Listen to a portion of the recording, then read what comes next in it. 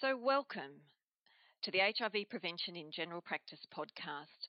I'd like to acknowledge that this is being recorded on various Aboriginal lands around New South Wales and pay my respects to elders past, present, and emerging.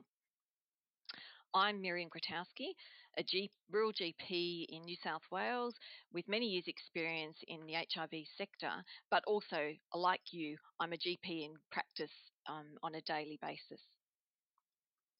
Today, we're going to be looking at the New South Wales Health Collaboration and its collaborative approach to HIV prevention. It's been a partnership between New South Wales Health and Public Health units, GPs in primary care, and the community most affected. This strategy has proven very effective. In the 5 years between 2015 and 2019, we saw HIV diagnosis decrease by almost 20% amongst New South Wales residents, and a lot of this was due to the efforts by the Men Who Have Sex with Men, or MSM, community. In that community alone, we saw a decrease by 25%. In the first quarter of 2022, 30 new HIV diagnoses occurred, and that was around half of the typical average per quarter. Much of this is due to the improved access to care, clear, consistent messaging in the community, and of course, the access to PrEP, or pre-exposure prophylaxis. But more can be done, and as GPs, we are well placed to do just this. We know that this is a good news story. There are decreased diagnoses, decreased transmission, but we are also wondering if some of this is due to the effects of COVID-19. Testing was down in 2020 compared to 2019. So, knowing all this, today we're going to discuss, as GPs, our role in this continuing success story. This podcast will help us recognise at-risk groups for HIV and STI testing, to identify challenges and solutions for discussing and providing HIV prevention in general practice, and to identify tools and resources that facilitate HIV prevention in general practice. Importantly, we're going to hear about the lived experience.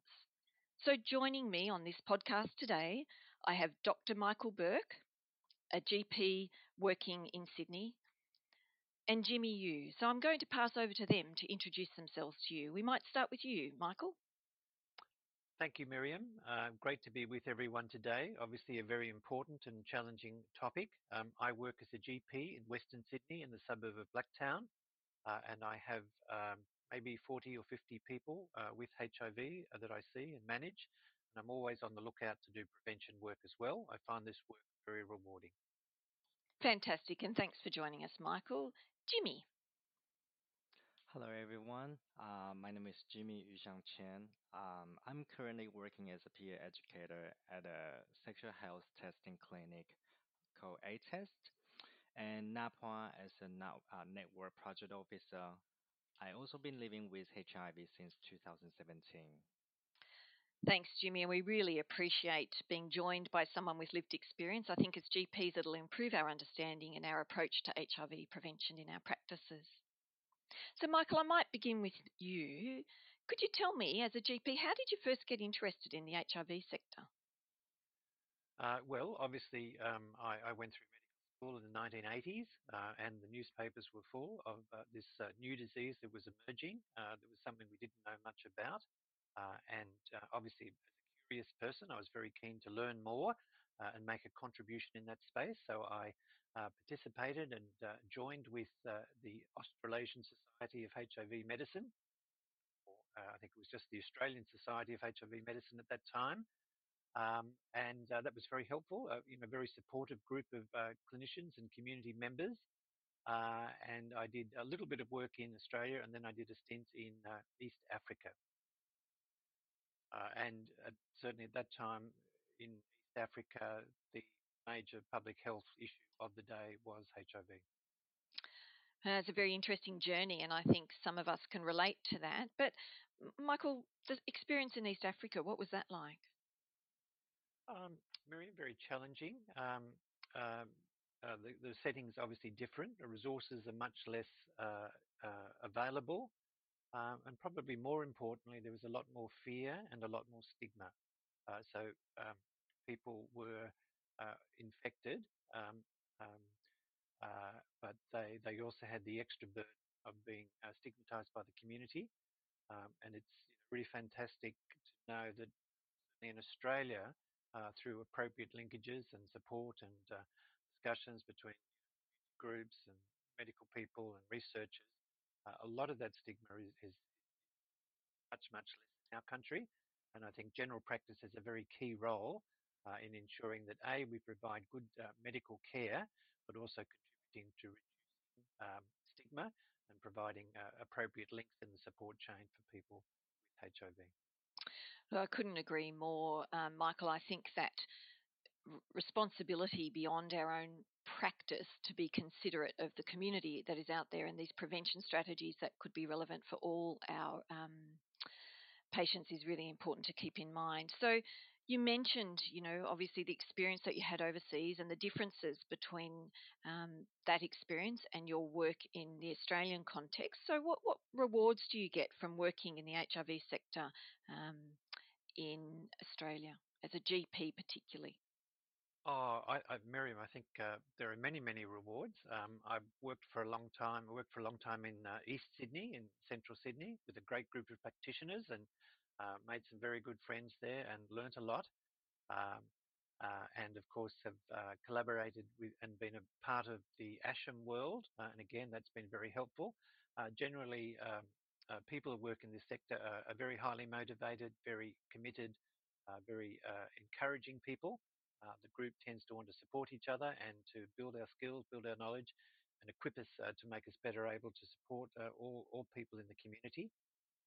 And more recently, I've been working in Western Sydney in Blacktown, in a sort of a large medical centre, but again, working with colleagues and providing, I guess, a special skill or a special interest to support the community of Western Sydney. Working, of course, in collaboration with the local sexual health centres and local infectious diseases people. So quite a varied journey, Michael, you've had with this experience with HIV, and it's really useful to hear that.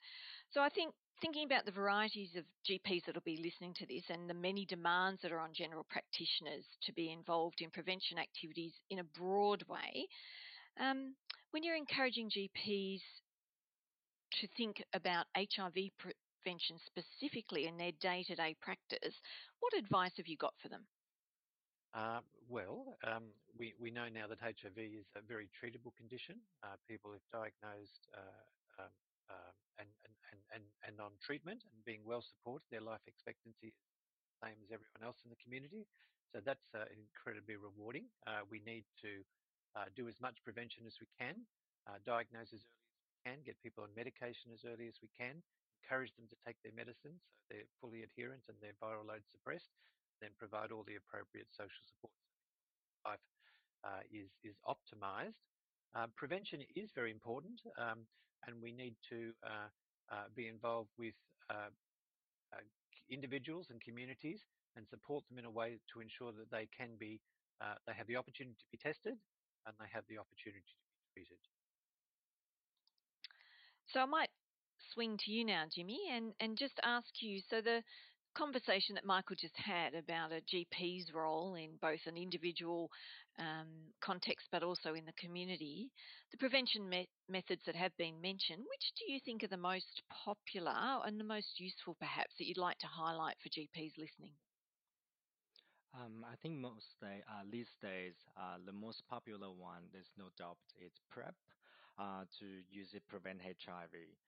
More and more people are taking it, and also especially to culturally and linguistically diverse community as well, which is a great improve because earlier we also mentioned about there's a more newly diagnosis in different communities such as temporary visa holder or maybe who's migrant background. So in like by taking PrEP, this is a great prevention method. They can use it to prevent HIV. Absolutely. And I guess in my experience, I work in a rural community where perhaps there is less likelihood that a GP is seeing patients with HIV on a regular basis, but they're certainly going to be seeing patients who are at risk of HIV transmission and having conversations, raising the topic, being aware that we can help with prevention messages generally around sexual health is, I think, something that we can all participate in more than we are now. Perhaps you can help us brainstorm enablers to help this particular group of MSM access prevention strategies, because data tells us that they're a bit overrepresented in the new diagnoses. So, Jimmy, as someone who came to this country and was diagnosed with HIV, what prevention methods would have been good if they were offered to you? I guess back then, I wish that I know what my risks are in terms of like for HIV, but also understand about HIV window periods, because when we say window periods, that sometimes even like someone who came into clinic as speak English as a first language, they couldn't quite understand what is window periods, and sometimes it can be quite confusing, like the 3 months window period or 6 weeks window period, and what does it mean? Like, does it mean like they are HIV negative completely? So that means like they can like don't need to worry about HIV until next time they get tested. So I would like to know more about window period, but also to know my risk. But the second second things that I wish I would know is about PrEP. So back then, because I wasn't thinking I am particularly in risk, so I never thought about PrEP. And but I guess let reinforcement while the GP talking about PrEP constantly at each consultation, understand, I still have sex and maybe can use PrEP as a prevention strategy, or maybe using condom, or the last one, which is undetectable as well. This could really help me back then. I was pretty naive and thinking I test regularly, using condom often, and also don't consider I was sexually active, but I started living with HIV since 2017. So there's a page that just doesn't really uh, making me understand why, but after diagnosis, I kind of like starting to understand the importance of window periods while discussion about HIV status with sexual partner. Thanks, Jimmy. So you've shared some really useful information, and I appreciate your frank sharing there. It's interesting. You've mentioned various prevention strategies there, and really information that would have maybe given you more choices and more understanding about risks. So, Michael, I'm going to come to you. We're talking about prevention strategies. We're throwing around this word PrEP, which stands for pre-exposure prophylaxis. What are we meaning, and what do you want to highlight for the GPs? Well, thanks, Miriam, and thanks, Jimmy. Yes, I mean, in general practice, people come with a whole range of issues and challenges. Sexual health is a very important part of our lives. We need to look after our patients, take care of them, be aware that they may find it difficult to bring this topic up. We need to be sensitive, we need to be respectful, and we need to try and normalise these discussions as much as we can. So that's an area for all of us to work on. Um, and of course, in the sexual health space, a big group to consider offering screening to is the 15 to 29-year-olds with an annual chlamydia test. That's a very helpful intervention. Of course, then we have opportunities for general sexual health screening. It's important to ascertain or to learn the partner of the person. Is it a male partner, or is it a female partner, or is it both? This needs to be done with sensitivity and respect. And of course, as Jimmy's mentioned, we now have opportunities to have medicines which help with pre-exposure prophylaxis of HIV, PrEP. Um, PrEP's great. It's been around now for a couple of years. It's helping many people. It protects against HIV and is very effective in doing that. Doesn't protect so much against other sexually transmitted infections. So I tend to think of PrEP as being both taking the medicine and then getting the 3-month test. So it's important that people can come in, see their GP, feel safe about raising these issues, and seek the opportunity of being on PrEP. PrEP is great. It's a tablet, usually a tablet a day, or it can be taken in a 3-day format. They're antivirals, and of course now with COVID, we've all had lots of experience with prescribing antivirals. And it's very safe, and it keeps people safe, minimal side effects, and there are many tools to support you.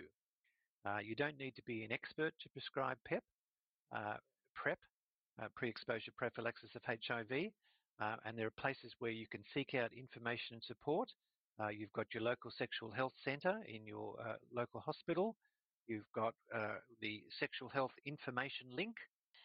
So, Michael, any GP out there can prescribe PrEP? Tell me more.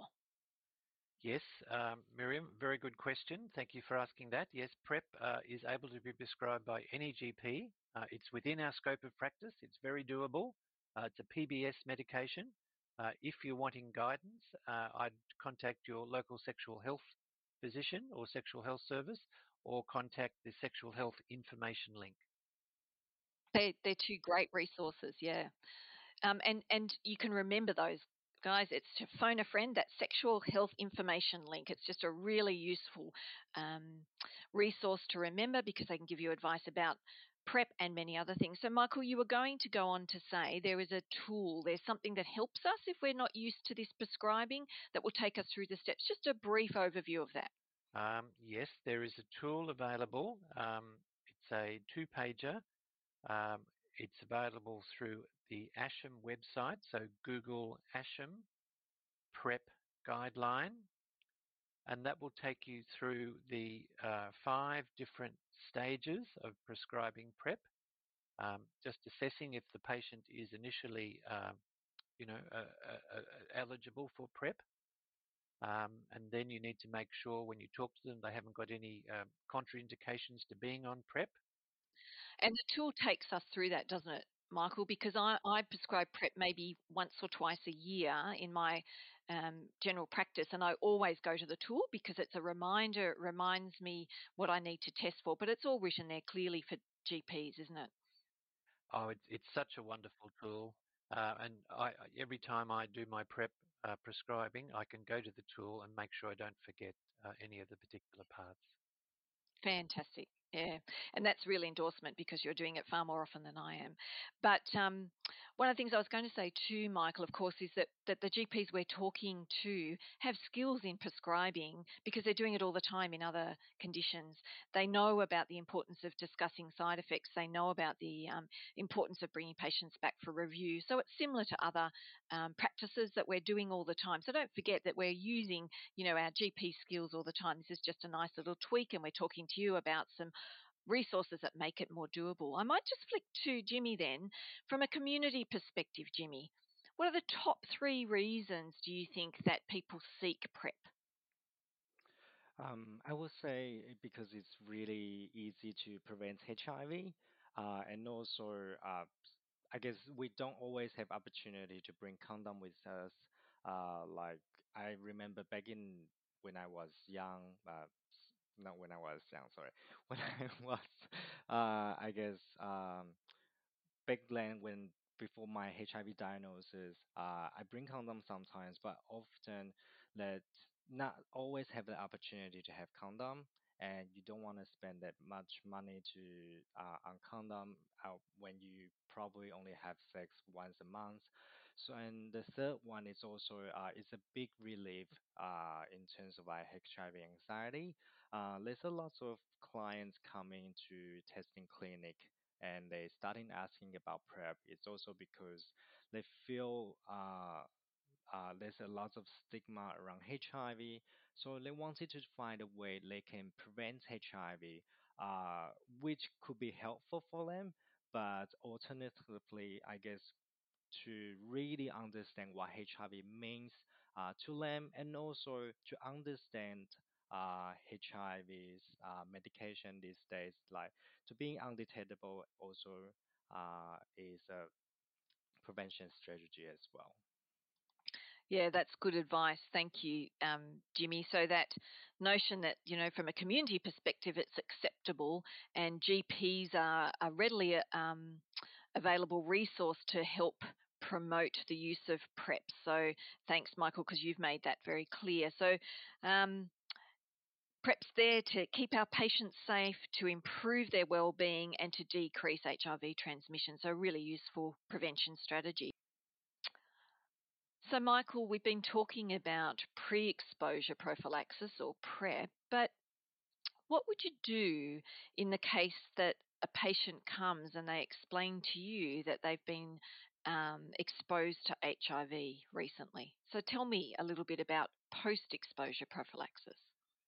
Yeah, thanks, Miriam. That's a very good question. I guess the analogy is, contraception, whereas people are on the pill to prevent a pregnancy. We've got in the HIV world, we've got the same situation. Beforehand, we've got PrEP, which is exposure prophylaxis, and then if there's an event at risk and you're very worried, you can get the post-exposure PrEP. The names are a bit confusing, but pre and post, that's the key messages. And if someone came in and they were very concerned, I'd say, well, I'd want to take the history. I want to learn how high the risk was. Maybe the risk wasn't significant at all, but if they did have a significant risk, and I would make use of the ASHM post-exposure prophylaxis guidelines. They can be pretty good, but it does take a little while to get through them. If I was in a situation where I wasn't familiar with those guidelines, I'd send them up to the local hospital accident and emergency department, because all hospital accident and emergency departments have available a course for post-exposure prophylaxis. And the important thing, of course, is they need to get up there before 72 hours has elapsed. So there's always a bit of hurry. Yeah, so that time sensitivity of post-exposure prophylaxis is worth reinforcing to our GP audience. So these patients might present requesting some treatment because the community has made them aware it's available, or indeed you do an assessment and recognise someone is eligible for it, but through EDs. And if you're not sure, in audience, remember we've said there's that one-stop shop, that friendly on-call person, and that's the sexual health information link that will also tell us where you can go to get some information. So it's useful to know that there's this preventative strategy, that daily PrEP, or for those that choose not to use that as a prevention strategy, we do have post-exposure prophylaxis that can help prevent transmission. So we're hearing about different options there. But Michael, lots of patients in the community do know about PrEP and they do know about PEP, but it's still really important to have conversations about other prevention strategies such as condoms or such as testing. And how do you do that as a GP? How do you bring that up into a conversation? Obviously, if they self-present, that's a doorway that I'm very keen to go down. If they don't bring it up, it's always an interesting area to ask.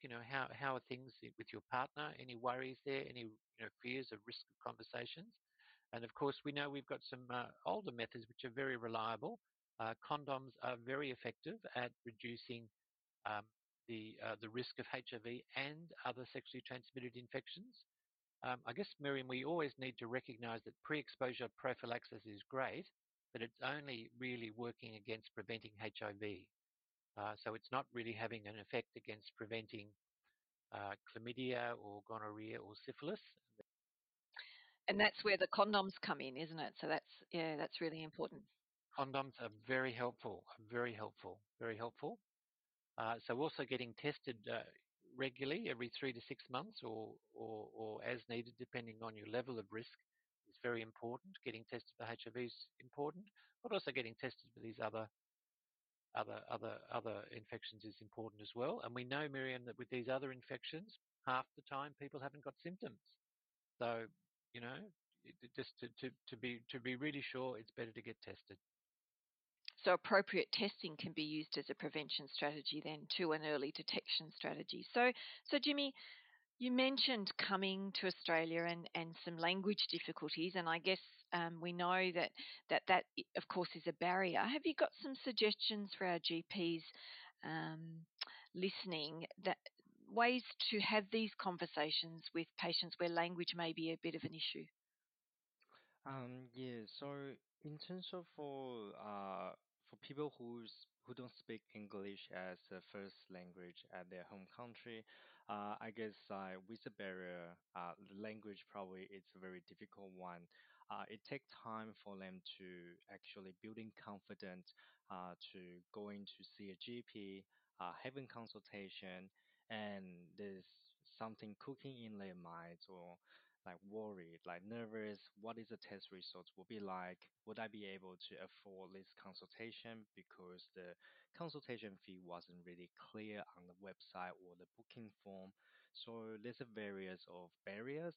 But with the language, I would say to really, if the GP could speak maybe slower, they can help clients to understand, or maybe asking clients like part of it that have if they have any questions they would like to address while what GP was talking about, or maybe any other concern. But in terms of like for language for people who don't speak English as first language, sometimes could be a potential way they approach GP differently as well. So from my home country, GP or doctor always be the person who's asking the questions, rather me being proactive, asking GP questions. So That's really interesting, Jimmy, because the last person that came to me for PrEP, or the last time I prescribed PrEP, was actually a patient initiating it. So what I'm hearing you say is in some cultures that wouldn't be appropriate. So that's really up to the GP to raise that issue then. So that's really valuable to know. I've also sometimes used some information sheets in different languages. So the prescribing information can be presented in different languages for patients, so that can be a really useful tool as well. So Michael, we've got patients presenting to general practice all the time, and how do we know which ones we should be offering STI testing to? Well, obviously we should be aware that people at different times of their life can be at risk for STIs. Young people particularly, particularly with HIV, there are different community groups that can be at risk. We need to create an atmosphere where people can talk and feel safe to bring up issues that are sensitive. We need to be respectful and sensitive, but also just have like you know a plan in our minds that with young people, every year we approach this particular topic and offer them the opportunity for testing. And I think that normalizing it, Michael, is so important, isn't it? So, this is what I do routinely. This is what I offer everyone in your age group that comes in. So, that normalizing can really help patients feel at ease when you're offering it. Yep, very much so. Practice software can have a role. It can be a prompter. We're also going into the RACGP new triennium. So this is an important area that we can do do better at in general practice, and we could even, in your individual practice, you could even explore implementing a practice improvement strategy. A good way to get points. Yeah, absolutely. So, for example, you could do a brief audit of the last 20 patients that you saw and just think about whether you actually interrogate your notes. Did you offer sexual health screening? Was it appropriate to consider that in those patients? And what would you do to highlight reminding yourself to offer sexual health screening or bring up the topic about people's sexual health? Because as you said earlier, Michael, it's so important to remember our sexual health and well-being is a big part of our health generally. So there's lots of different ways to do it. You can do a plan, do study act cycle. So many ways to actually get double bang for your buck, if you like. We're really helping our patients, helping our community, and we're getting some of those hard to get CPD hours. So some really good ideas there. So identifying HIV risk then, Michael, how do we know who we should be providing this HIV prevention messaging to? Well, really everyone, I think, Miriam. We know that general practice has an opportunity to meet with people throughout the community. We have an opportunity to support all our patients, keeping them well in all areas of their health, including sexual health. HIV is something that we need to look for. We need to be aware of. And if we're in a time-pressed situation, we may be fortunate enough to be working in collaboration with a nursing colleague and incorporating this into some kind of routine annual review of health, positioning sexual health. That's a great idea, sharing the load. I think Michael sounds fantastic, and using some different expertise. So I think that's a really great way to be thinking about how we could be offering this in an opportunistic way to our patients. Yeah, so Marion, if we've got a practice nurse, that's someone that we could turn to and work with well in a team, and that can be very beneficial for the patient. That's great. So Jimmy, we've heard from a GP's perspective, what we can do to help facilitate some prevention strategies.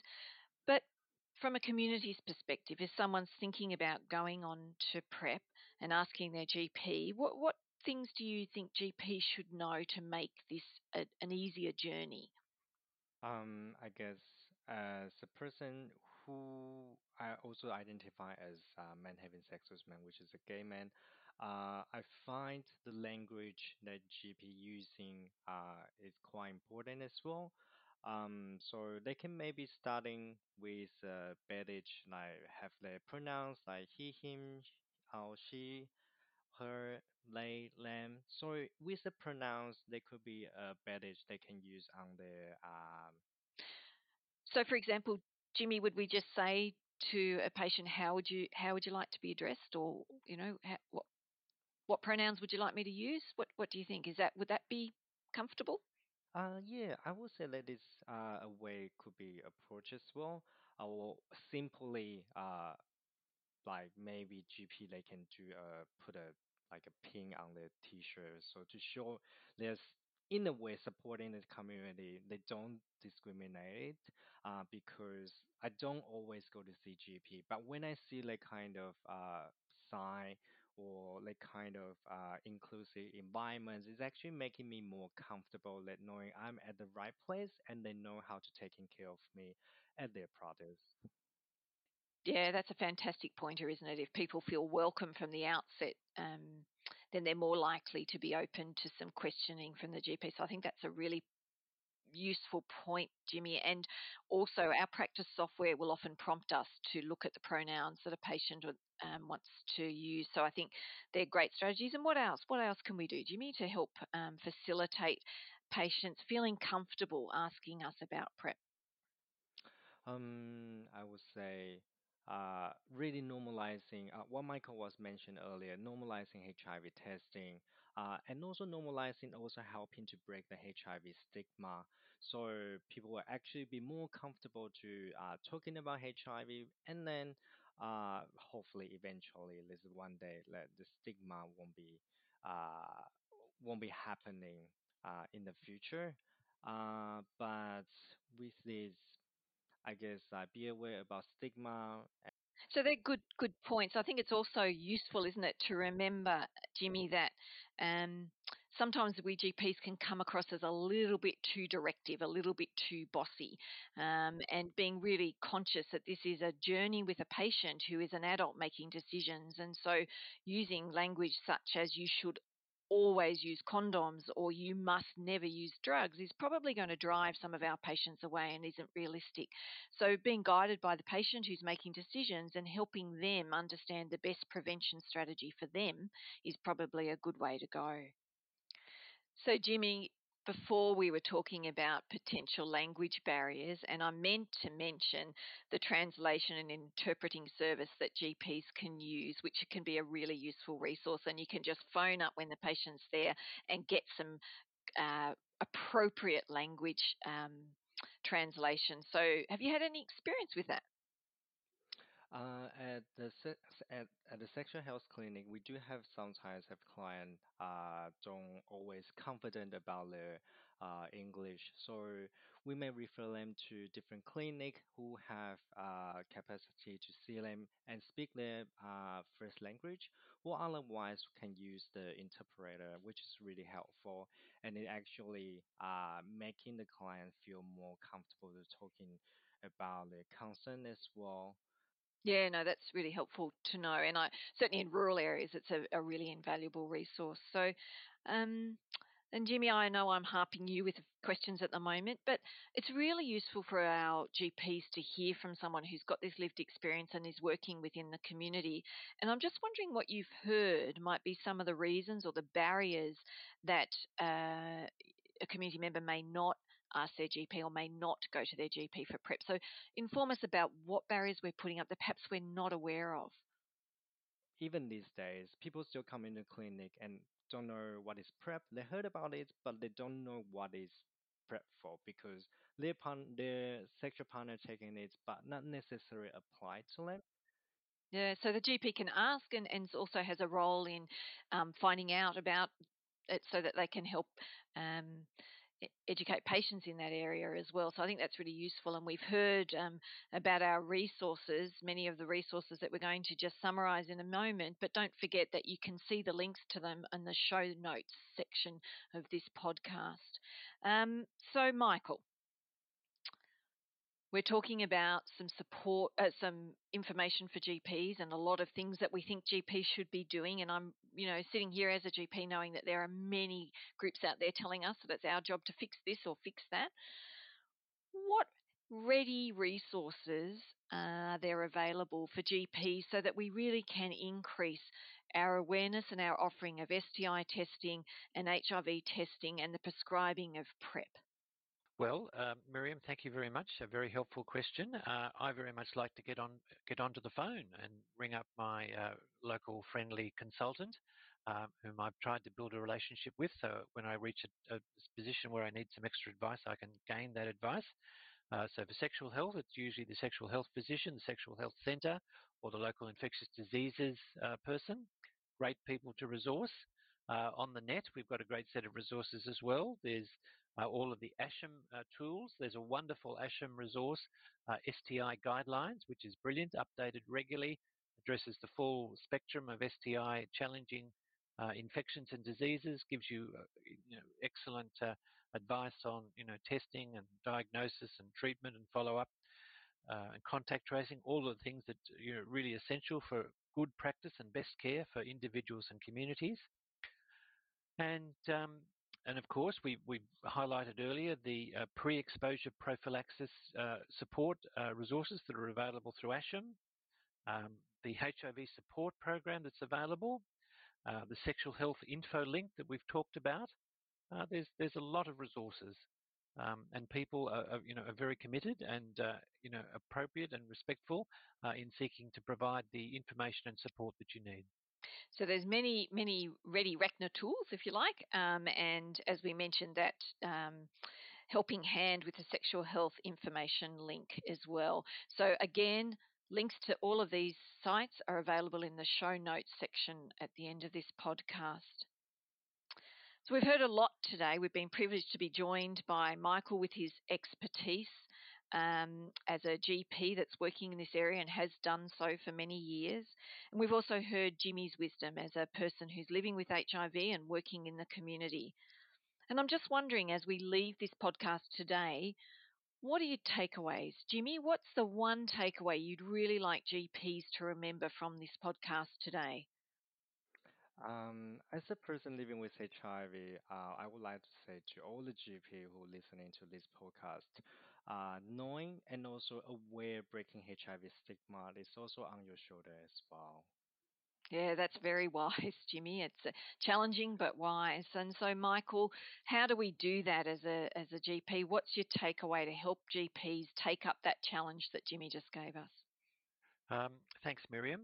Yes, creating an environment that is open and supportive and respectful. and then recognizing that sexual health is a very much an everyday part of general practice. It's something we need to feel confident with, and we need to ensure that our patients feel comfortable to bring that issue up to us.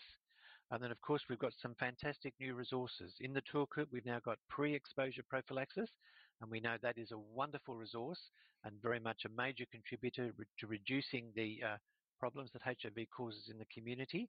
And yes, and the pre-exposure prophylaxis, it's the medicine plus getting tested routinely. That's wonderful. So GPs out there, we are part of this success story. We are one of the reasons why we have low rates of transmission, and we want to keep that going. So it's up to us. We're seeing patients at the coalface, and we are part of the prevention strategy by having conversations, bringing up the topic, being respectful of our patients, and ensuring we're offering prevention advice in the way that you've heard today. And all of us can be part of reducing the stigma and the incidence of HIV in our communities. Thank you for joining us today.